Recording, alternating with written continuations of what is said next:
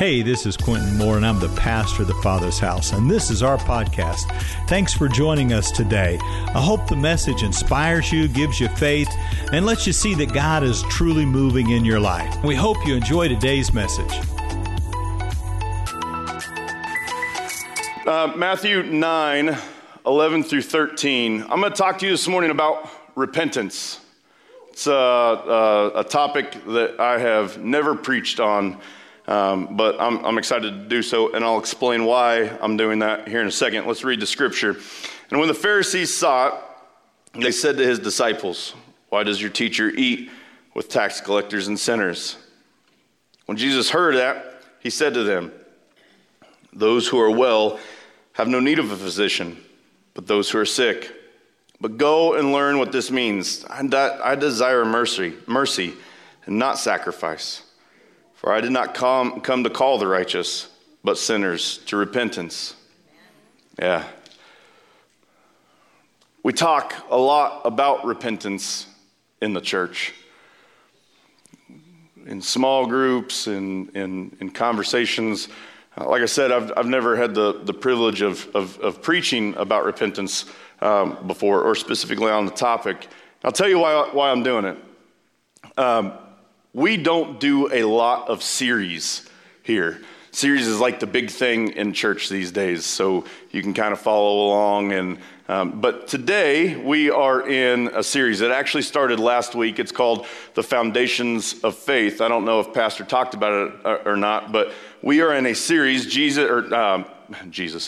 Quentin preached on Jesus is Lord last week.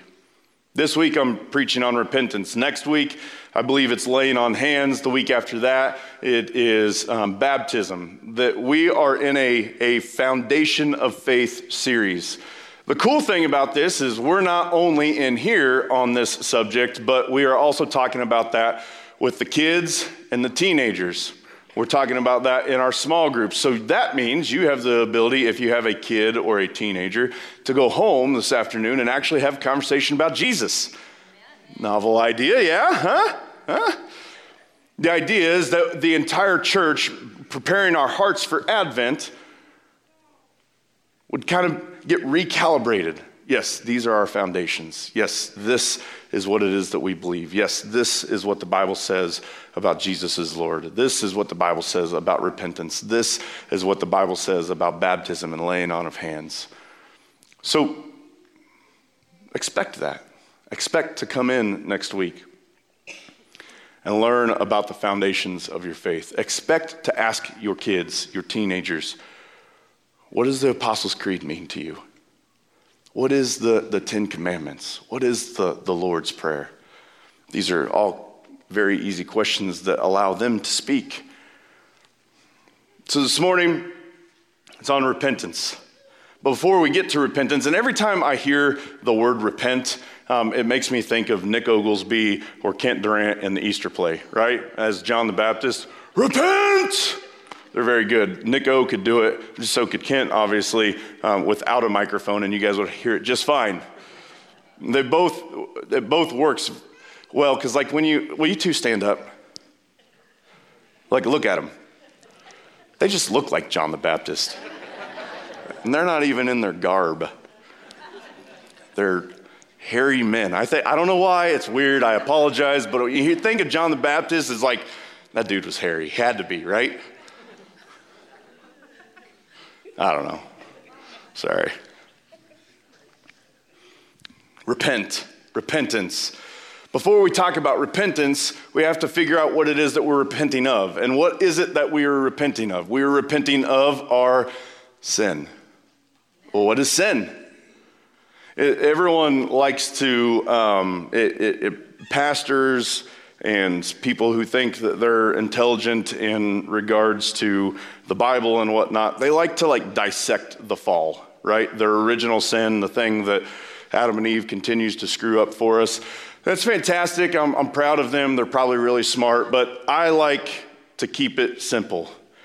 So I'm going to give you a simple definition of what sin is. Cool? Fantastic. Sin is declared independence. That's it. 2 words. Declared independence. It is realizing that God is a part of your life, saying, hey man, I appreciate everything you've done for me. I'm still with you a little bit, but I'm going to do this one on my own. Sin is declared independence. One of our biggest misunderstandings, I believe anyway, about sin is that we believe sin is just a simple action. Sin is not just a simple action. This sinful nature, these things that are quote unquote sin, there is a root issue underneath that sin. We like to see sin and point it out, but we don't want to be in relationship enough to figure out what the root issue is. Yeah, thank you. We know this about anger, right? Anger is a secondary emotion. If you've been around my wife at all in the last, 2 years maybe, we talk a lot about, I'm looking at you, Katie. We talk a lot about anger being, not because I'm an angry guy, like it's just a point of reference. Anger is a secondary emotion. You see anger. We all see anger, right? It's loud. It's annoying. I personally think it's awfully childish. But the point is that anger is a secondary emotion. There's a root issue. We see sin on people and we have the ability to point sin out. But what's really going on?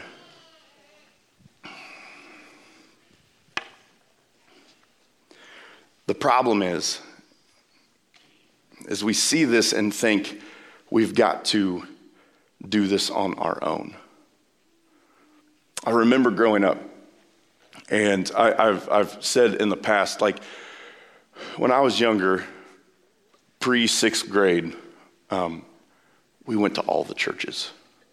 Like I was Catholic, I was Episcopalian, I was Methodist, Free and United.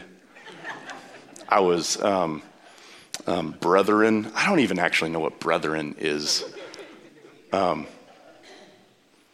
We went to an AG church. We went to them all. We come here, and one of the things that I think sometimes parents forget is that their kids listen. This is not a harp on you. I apologize if you think so. My parents are over there if you don't know.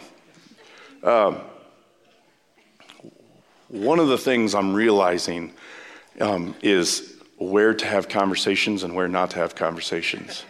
And I'll tell you why. This is actually a really big deal for Heather and I. If I'm going to pass this faith on, I need to do everything I can to pass a pure faith on, not a faith colored in my lenses, right?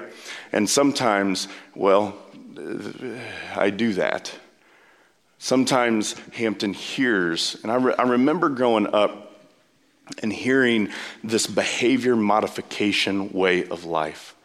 It's not that any adult or any parent or any pastor for that matter, I would not say that this is what they believed, but it's a conversation that I heard on a regular basis that in order to belong, you had to behave. That phrase in and of itself was kind of coined by a pastor that's a little older than me a couple of years ago, that the church is not a behavior modification. You have to behave in order to belong. Jesus comes into our lives. We just read a scripture that said he sat and ate with tax collectors and sinners. Jesus isn't interested in how perfect you are. Jesus is interested in a relationship with you. And because Jesus is interested in a relationship with you, he doesn't care what your lifestyle is in order to step in. We don't like that because we can't box it in, okay? We don't like that because, I need you to be a good kid, and I need you to get all A's, and I need you to not cuss, and I need you to not drink, and I need you to not smoke, and I need you to not have premarital sex, and I need you to do all of these things, as if smoking and drinking and cussing and premarital sex is what actually sends you to hell. I'm not saying it's God's best for you. Don't misunderstand and don't put words in my mouth of what I'm not saying. I'm not saying it's God's best for you. But what I am saying is that I grew up thinking that those things were going to send me to hell, and they don't. I grew up in a youth group with a youth pastor who would say, we would do these things like, for this month or for this next season, we're going to throw all of our CDs away, of which none of us did. and we're only going to listen to Jesus music. Because Jesus music, and if that's the only thing, then you won't go out and do bad things. It's this idea that we have the ability to be a perfect individual. The problem is we're making it and not allowing God to, which is also known as declared independence, which is also known as sin. So, who is repentance for? Is repentance just for the certain few that come in this building? Is repentance for the individuals who only come down to the altar? Listen, there is every Sunday, I'll be honest with you, every Sunday, I just desire this altar to be filled. And let me tell you why that is. It has very little to do with me or Pastor Quentin giving, like my wife. My wife, she did a really great job, right? It's fantastic. I'm happy about it. But I want God to move in such a way that our answer is hands raised and knees bowed, right? And to be able to allow, I'm a visual learner. I'm not the most intelligent individual, right? I need to see, I need to feel, I need to touch. And I can't think of a better way to say, okay, God, I'm going to lay things down at your feet. And I'm actually laying things down at his feet. Lord, I'm going to be in communion with you. And so at the end of every service, we take the stale cracker and the grape juice and say, this is not just a stale cracker and grape juice. This is the body and the blood. These things help me. I don't know if it helps you or not. But repentance is not just for the people who come down here. Repentance is not just for you who are sitting in the seat. Repentance is for the world. And it is our job, you and I, to take it. See, we talk about taking the gospel, right? And the Great Commission is an easy one to talk about. Take the gospel into the world, baptize them in the name of the Father and Son and the Holy Spirit, right? We know salvation needs to happen, but we forget that repentance is freedom. Repentance is a gift of forgiveness. Repentance breaks those chains. It tears down those walls. We can talk about Jesus is good, but until the walls break down, it's hard to really receive it, right? Oh, I'm just the only one. I don't know about you, but there have been times in my life, we're going to talk about them here in a second, there have been times in my life where I have built walls in such a way that I knew God was good. I knew he loved me, but because of the way I acted, I didn't think I was able to attain his love. Right? Because of the way I acted, I did not think I was good enough for repentance. I did not think I was good enough for his grace. I did not think I was good enough. I knew he wanted to love me. I grew up in church. I've heard it all of my life. And yet there was a disconnect. And there was a disconnect because the enemy wants to come in and twist that. Right? He wants to deceive you. You really are a terrible person. Therefore, Jesus wants to love you, but he really can't because of the actions. And so you have to change those actions. But in Luke 24, it says that we are to, that repentance and forgiveness of sins should be proclaimed in his name to all of the nations, to every single person we come in contact with. Do you know the love of God? Do you know that there is a forgiveness? This is a gift of God. The cross, the death of Jesus Christ on the cross is the gift of repentance to you and I.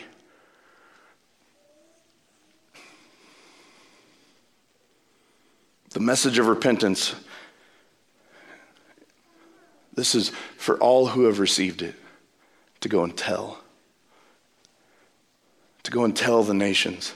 Anyone who has ever truly experienced repentance knows that they can't keep it to themselves. Anybody who has truly experienced this forgiveness knows they can't. They talk about it. They talk about it. We'll talk about that here in a second. But there's this change on the inside of them. That the conversations they had or used to have aren't quite the conversations they have anymore. Luke 15:7 says, there is joy in heaven over one sinner who repents. There is joy in heaven over one sinner that repents. A couple of weeks ago, we took the boys to Arrowhead Stadium for Hezekiah's birthday. And we did a tour and whatnot, and it was really cool. But somewhere in there, and I can't remember where it was, it read the decimal level of what Arrowhead can get to. And as I was writing this, I wondered, when you hear there is joy in heaven over one sinner, I wonder how much louder heaven is than Arrowhead Stadium. Right? Like, I wonder what joy in heaven looks like. Like, you have an idea of what joy in heaven or joy on earth looks like between us. I'm not talking about happiness. I'm talking about joy, like true joy. I wonder what it looks like in heaven. Acts 17 says, God is now declaring to men that people everywhere should repent. 2 Peter 3:9 says, God himself is not willing for any to perish. God himself is not willing for any to perish. God himself is not willing for anyone to perish. That's a big statement that you should think about a little bit. But that all should come to repentance.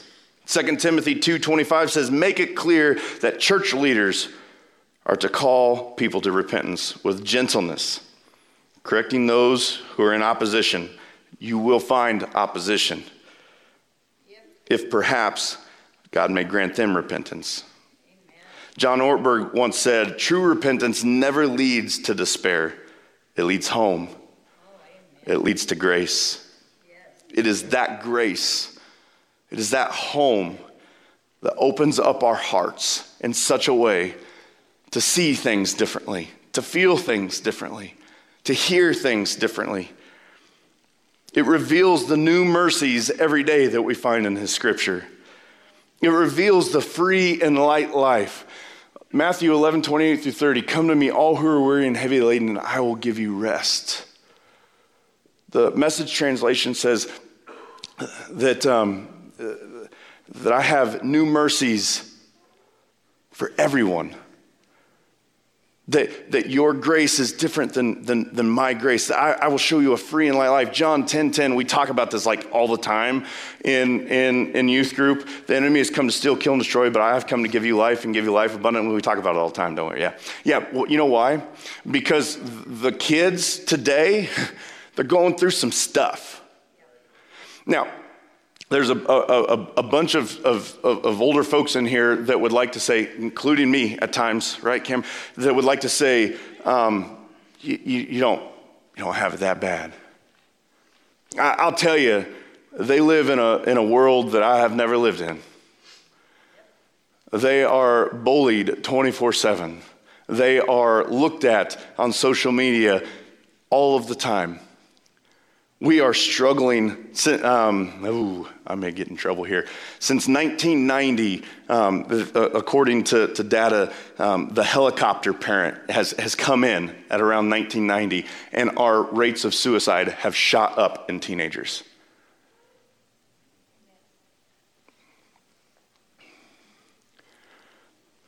To think that the enemy has come to steal, kill, and destroy, but Jesus Christ, Son of the living God, who gives us mercy, has come to give us life to the fullest. Not just life to get by, but life to the fullest. Not just life to get through this week, but life to the fullest. This is what repentance and forgiveness gives us. We have the ability to see for a moment that life is full. 1 John 1 verse 9 says, if we confess our sins, he is faithful and just to forgive us and cleanse us from all our unrighteousness. 1 Corinthians 13, love keeps no record of being wronged. The world needs to know that God is not a God, I said this earlier, who's sitting on a cloud looking to condemn you, but God is the God sitting across the table saying, I know you're hurt, but I'm with you. I know you're in the valley, but we're walking through it. Just stick with me. Just stick with me. You have to understand, repentance reunites our hearts to God's heart. And that is an impactful day when that happens. Repentance is impactful. Repentance is something that you and I do not forget. If we're honest, if every person is honest, we know what it is to struggle with sin. I know what it is to struggle with sin. We try and we fail, and we get up again, only to try and fail again, and we leave ourselves discouraged. We're done. I'm just so tired, right? Have any of you ever just been discouraged so long that it's exhausting? I'm just so tired. See, we say from this pulpit a lot that God speaks to us daily. All the time, God's speaking to us. And I very much believe that he does. As I was thinking about the sermon and whatnot, I wrote that part, like, I don't know, Wednesday-ish, Wednesday-ish. And God always reveals things, right? If we're paying attention, God's always revealing things. And Hezekiah had football practice on Thursday night. And we were scrimmaging Trinity, the Catholic school over here. And it's Hezekiah's in the third grade. It's the third and fourth grade football team. And I have no idea what those Catholic folks are feeding those boys, but they are not missing a meal. There were some fourth graders that were looking me in the eyes. I was like, what? And I realized I'm not the tallest guy in the world, but I ain't short. And so we go and we're going through our stuff, warming up and whatnot. And we just start, it's just a scrimmage. We're just running some offensive plays and running some defensive plays. And Hezekiah is lined up. I have no idea his name. His number was 95 because it took everything I had not to just go out there and break him. Because I'm human. And my son was getting destroyed. He's not in here, is he? That's good. And so halfway through the scrimmage, he's just done. He's tired. He's literally not won. He's not blocking. He's not getting through the line on defense. Like everything he needs to do and he knows he needs to do, he just can't do it because the opposition is just big. He's just big.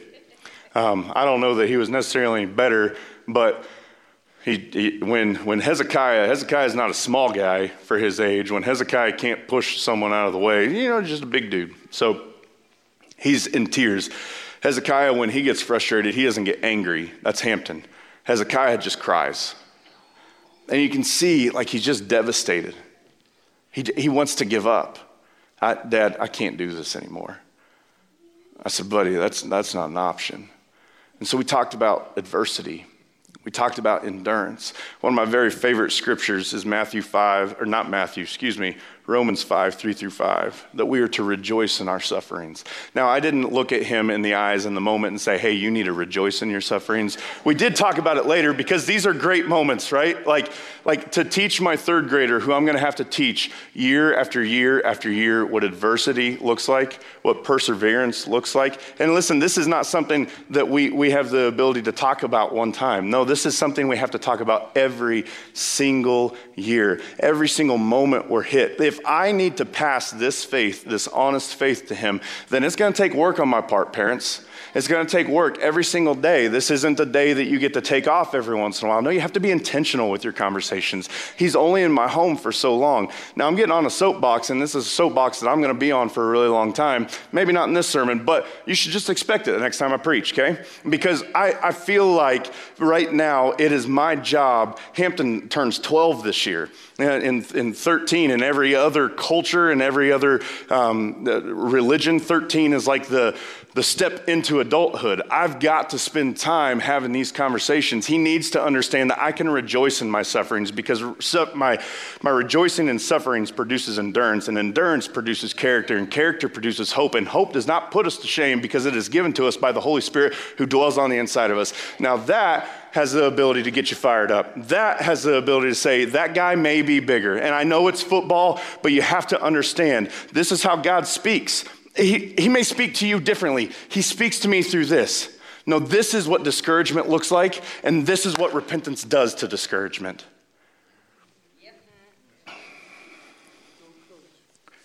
Thanks. Jesus calls sinners to repentance. We see in Matthew 9:11-13, I desire mercy, not sacrifice. This is where religion gets it wrong. I desire mercy, not sacrifice. For I did not come for the righteous, but sinners. Amen. Let me tell you why repentance is so impactful. When you have lived a very selfish life, when you have lived a very selfish, self-involved, it is me life, and you come to the end of the rope and no one is there, and you realize Jesus still loves you, man, that changes everything. When you realize you don't deserve the love that he gives, when you realize you don't deserve the grace that he gives, when you realize, and he still does, he's still right here, man, that's an impactful day. That is a day that sticks with you. Cameron has been living in my home for 18 months, and we have had some fun conversations, haven't we, bud?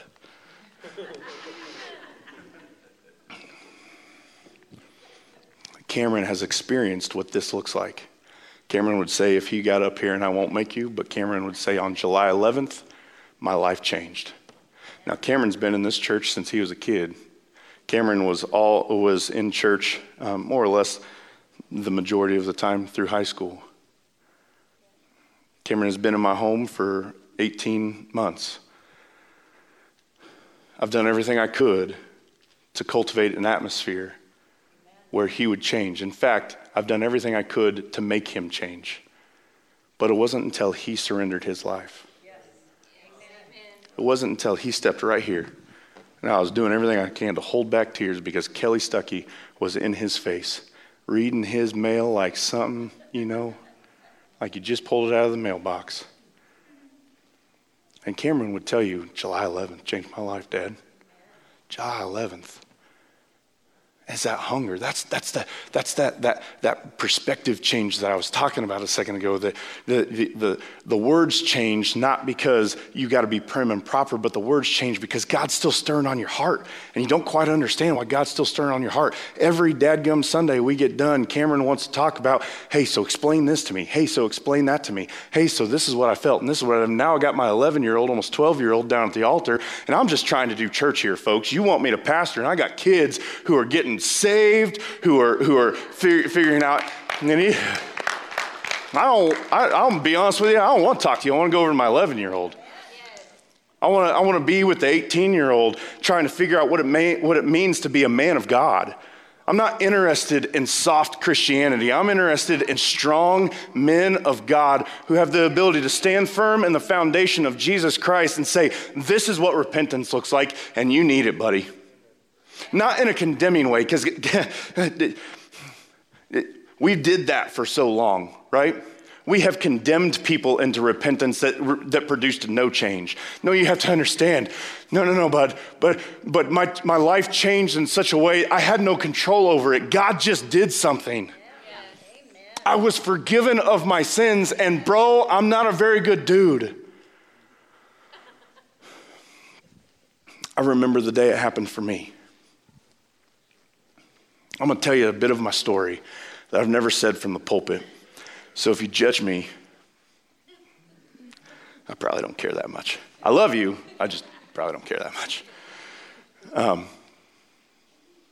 From the fall of 2003 to the spring of 2005, I did a really great job of living how I wanted to live.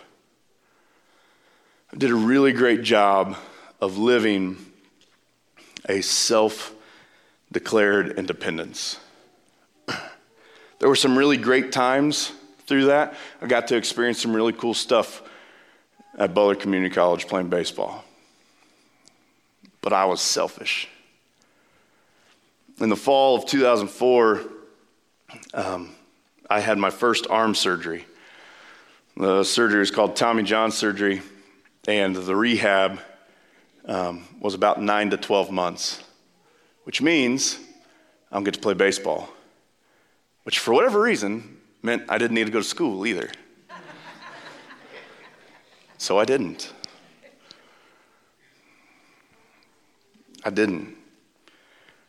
I was drinking.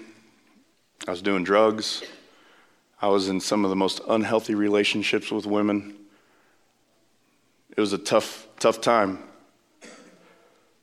But for me in that moment, I was just doing what I wanted to do.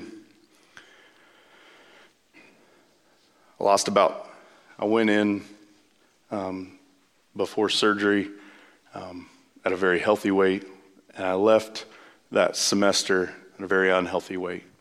I got to the point where I couldn't eat without puking it back up. And it wasn't because I was bulimic or anything like that. Well, maybe I was. I don't really know. The anxiety was too much. I lived a life that was filled with drugs and alcohol, women, and an inability to calm my spirit. And so at the end of the semester, I left. I didn't say anything to anybody. I packed my stuff up. I didn't say anything to my roommates. I just left. Also because I lost my scholarship and failed out of college. But I had nothing. Everything I had, quote unquote, worked for. And this is the problem, is that if you work for it, you can take the credit for it.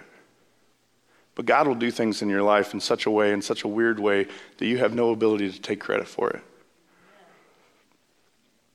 I came home, and without missing a beat, I kept drinking, I kept partying. In June of 2005, I got an MIC. If you don't know what an MIC is, it's a minor in consumption. I was in a vehicle with a drunk guy, and I was drunk. And I hit my proverbial rock bottom. He went to jail. I got my butt whooped by my parents. And I was done. There wasn't a drug. There wasn't a girl. There wasn't a drink that could get me out of the hell that I was in. And I put myself there. And so, fast forward a couple of weeks, maybe a month or something, I don't know. My brother-in-law, who was a baseball coach at Central Christian College in McPherson at the time, he said, hey, I had done my rehab. It was about the only thing that I did through that year. So my arm was good. He said, why don't you come play baseball? I didn't want to play baseball anymore. So he eventually talked me into it. And I thought, well, I've got to get my mind right. I've got to get my life right. Maybe going to a Christian college would help me do that. And I'm smiling because if you've ever gone to a Christian college, that's really not how that works. But it was what I needed, I thought, at the time, because the college that I went to, though there were some really great people, was awfully legalistic. I was in a spot in my life where I had to perform in order to be in a relationship with God. That I had screwed all of this stuff up. That I had pushed myself away in such a manner that I had to do more good things than bad things through the day to try and climb this ladder in order to be in a relationship with God. And Central helped that. Yeah, you got to go to Bible study. Yeah, you got to do these things, right? Yeah, if you sin, you're going to hell. Yes, if you are. They kind of reinforced the need to do things. And so I did. Went to the Bible studies. It's not that I didn't know God. I knew God, and I knew that he knew me. I just didn't think I was good enough to be in a relationship with him. And so I would go to the chapels, and I got on the chapel worship team and played guitar and drums for them. I was doing my schoolwork. I was in such academic issues that I had to pass 26 credit hours in a semester in order to play in that spring. And if that doesn't mean anything to you, a full-time student is like 12 credit hours for an entire semester. So I was in a bad hole all around. But I was doing it. I was figuring it out. I had moved in that fall with a couple of friends in my house, into a house. It wasn't a healthy environment, not because they're bad guys, but because I was trying to get my life right? So I moved into the dorms thinking I never wanted to live in the dorms. And then I moved into the dorms and they were a blast. I don't know why anybody wouldn't want to. But I moved into the dorms with a guy named Tyson Williams. And Tyson changed my life forever. Tyson was one of the things that changed my life forever. And so February of 2006, we had been talking and living together for a couple of weeks, and he said, "Hey, Sean, I want you to read this book." And I laughed because at that point in time in my life, Sean didn't read. Listen, you guys have heard me read. I'm not the best reader. That's just the way that it is. Today, I like to read. I just still suck at it. Sorry. He gave me a book and he said, "I want you to read this." He said, based off the conversations, he said, "Sean, I need you to understand God loves you." Like, yeah. And so I picked it up and I read it. And on page 21 and 22, this scripture, Matthew 9, 11 through 13, pops up. And at the end of it, it says, "For I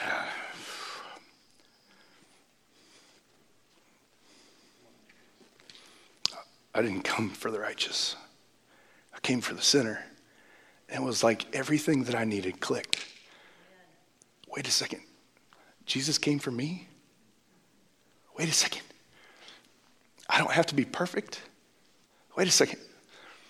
I don't have to perform for him? I've had to perform.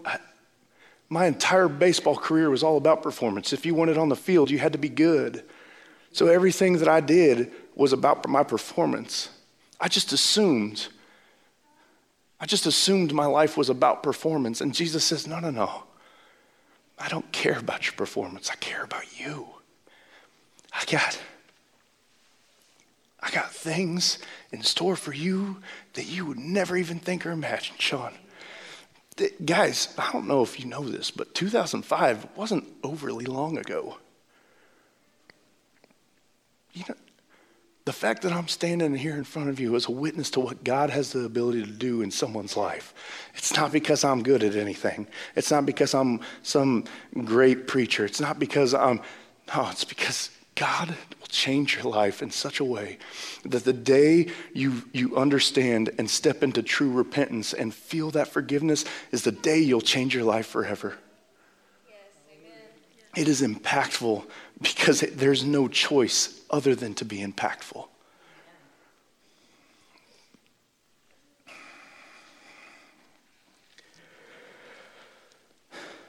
The book of which I tell everyone should read. Right, Kurt? The book is called The Ragamuffin Gospel by Brennan Manning. And the entire book is about God's grace. Brennan Manning, if you don't know, was a drunk. He was a priest and he was a drunk.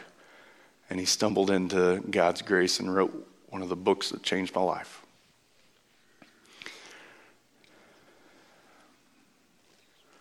For the first time, I could go to work with God instead of working for God, working to try and prove to God.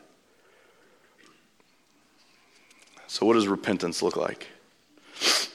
The best model of repentance that you find in the Bible is Luke 15, the prodigal son. This is what repentance looks like. And if you don't know that story, it is a story of a son who looked at his dad and said, "I want my inheritance now. I'm going to go." And he did. His dad gave it to him. And he left, and he squandered it all. He had nothing to show for it and found himself in a pig pen, contemplating on whether or not to eat the pig slop. I need you to understand that sin will take you further than you want to go. It'll cost you more than you want to pay. It'll make you stay longer than you want to stay. But in Luke 15, 17 through 19, prodigal son found himself. He came to himself, the scripture says. "How many of my father's hired servants have bread enough to spare, and I perish with hunger, I will arise and go to my father and will say to him, Father, I have sinned against heaven and before you, and I'm no longer worthy to be called your son. Make me one of your hired servants. Of course, we know the story, and this is what Jesus does for us. He has sit here and rationalized and tried and figured out. He came up with a plan to try and get some sort of good graces back with his dad so he could become a hired servant. He says, I'm not even worthy of being your son anymore. I realize I'm not worthy of being your son anymore, but I will work for you. If you would just let me, I'll just be one of your servants. I'll work for you. And the father met him. He didn't even have the ability to get to the house. The father met him on the road and gave him the hug only a father can give, and clothed him and threw him a party. And you can imagine what that kid, I don't know, what that guy was thinking, the prodigal son. But no, let me talk. No, just let me put this robe over you. No, but Dad, let me explain. He said, no, let me put shoes on your feet.